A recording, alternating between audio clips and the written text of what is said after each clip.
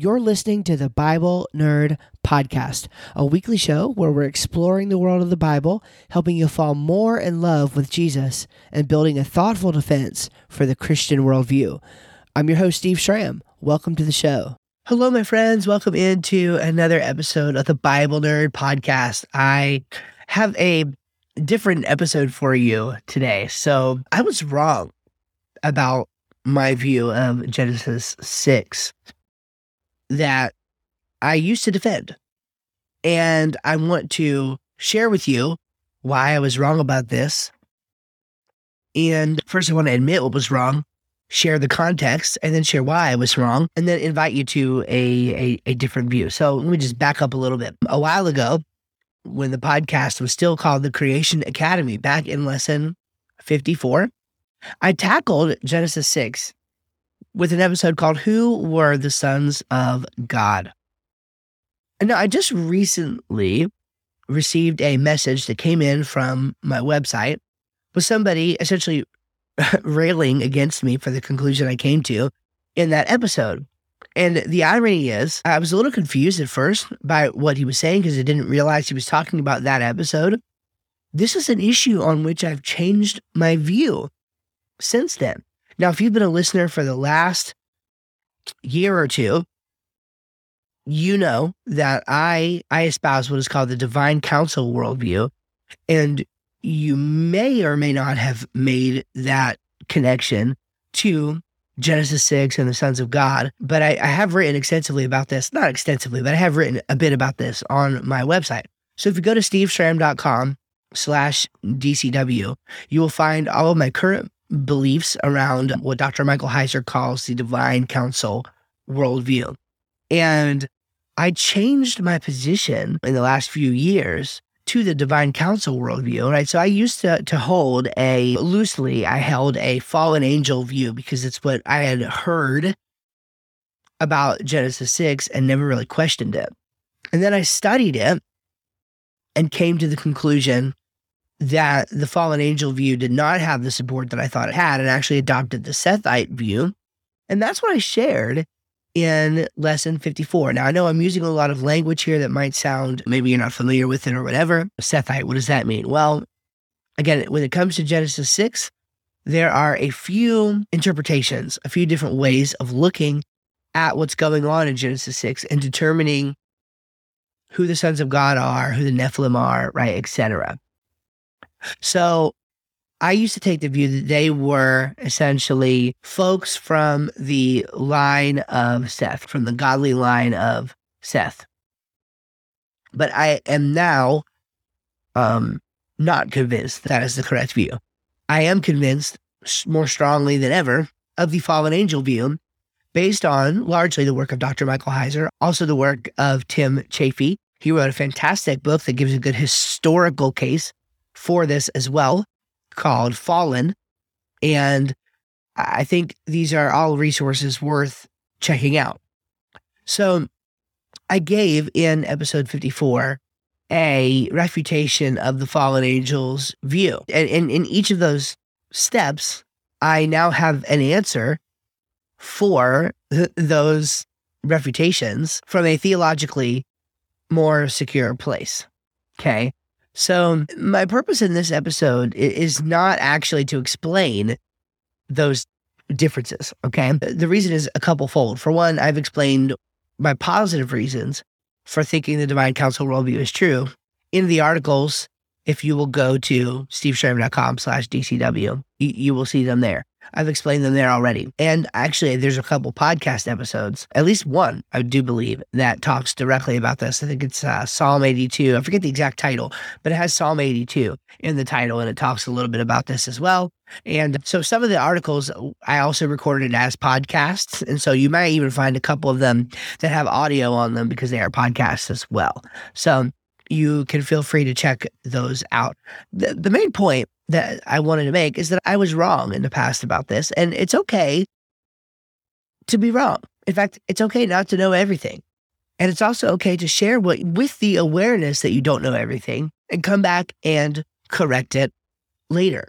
But this has been sort of an elephant in the room, I guess, for anybody who has been engaging with my content for a while. And this is just the first person that I know of who's pointed it out to me, that I used to believe this one way on this view, and now I believe another way. So you might be wondering if there's like maybe a silver bullet reason or something I can give you very quickly that would make me change course on this. Like, why did I change course on this issue? Why should you consider changing course on this issue, etc.? And I'll give you this. It's really two things. And I think this becomes evident when you read the work either of Heiser or Chaffee. And that is this. There really does seem to be a bias in much of what has been written about this subject matter of anti-supernaturalism. Now, of course, these are refutations and such being written by people who believe that Jesus was born of a virgin, that God created the world, right? So, I mean, they're not anti-supernaturalists. But in a sense, this whole fallen angels mingling with the women of earth sort of thing, it's just too weird for some people, okay? And I realize that might be sounding kind of harsh. Again, Chaffee's historical survey really does answer this question well. You see this.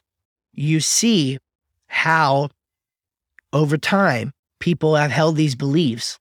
And Martin Luther, for example, was one who specifically wrote about the fact that he was sort of disgusted by even the idea, right? He was appalled by the idea. And so there was sort of this bias against it, even if it were true. What's interesting is you don't really see dissent toward the fallen angel view at all until around the time of Augustine.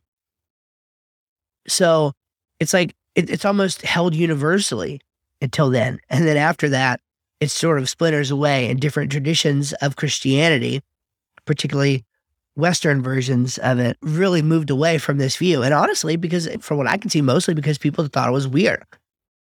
Okay. The other thing is the actual biblical context.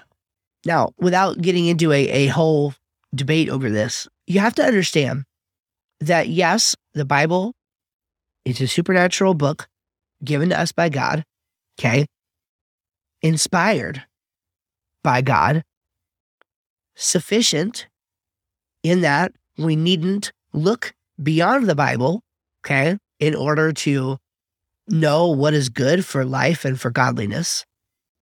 At the same time, we must recognize that the writers of the Bible were human authors, and humans have brains, okay? And the human brain interacts with things going on in the world around. People with a human brain read the written word of other humans, etc. So nothing in the Bible that was written absent of a context. Okay, it's not as though information was just downloaded into the mind of the writer. Okay, things were guided by God. This process of inspiration, of inspiring the biblical text to be written, it was a process inspired and superintended by God over the course of millennia by human authors who had a brain and who read, okay, and who were aware of things going on around them. And when you factor those things together, okay, it becomes abundantly clear that there is a context to the events of Genesis 6 that is well known and well understood by scholars of the Bible, by scholars of other ancient Near Eastern materials. And we're not talking about pagan mythicism or ideas making their way into the Bible. That's not it at all. Okay?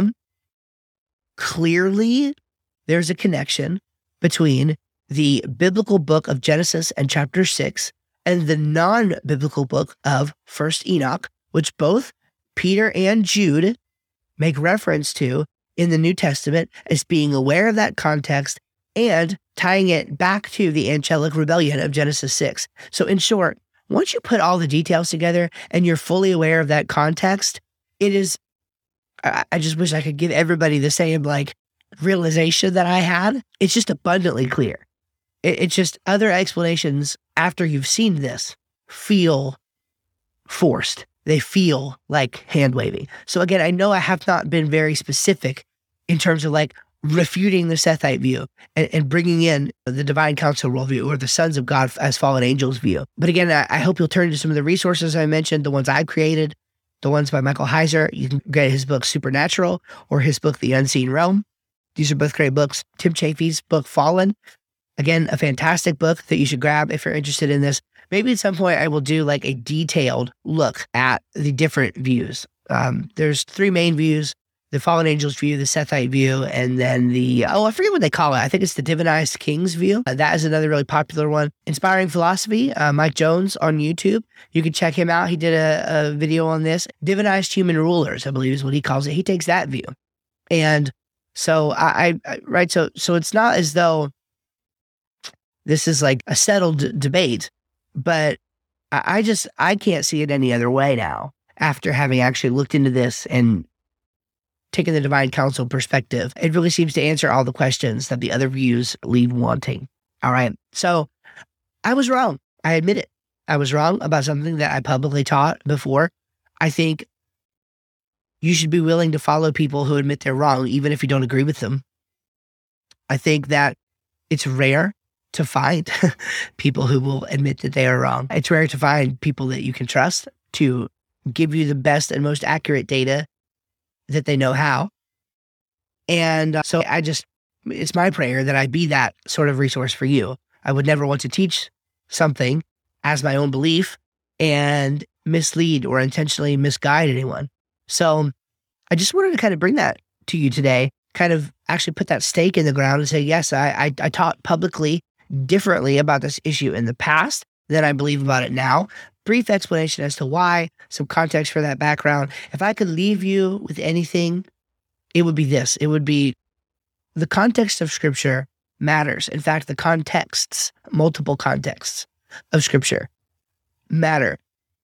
So long as we view Scripture in a vacuum, we will not have answers to the same questions that biblical writers were asking and answering. And in order to fully understand what the Bible says, we need to bathe ourselves in that context as much as possible. Look at it's just, the reality is just that biblical writers were not 21st century Westerners. They just weren't. They saw things differently. They thought categorically differently. They answered different questions. And so the more we can bathe ourselves in their worldview and understand those things as we're looking at Scripture, the better off we will be.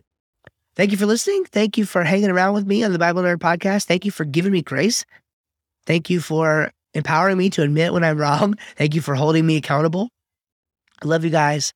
I really appreciate having you as listeners, and I can't wait to see you in the next episode. Y'all take care.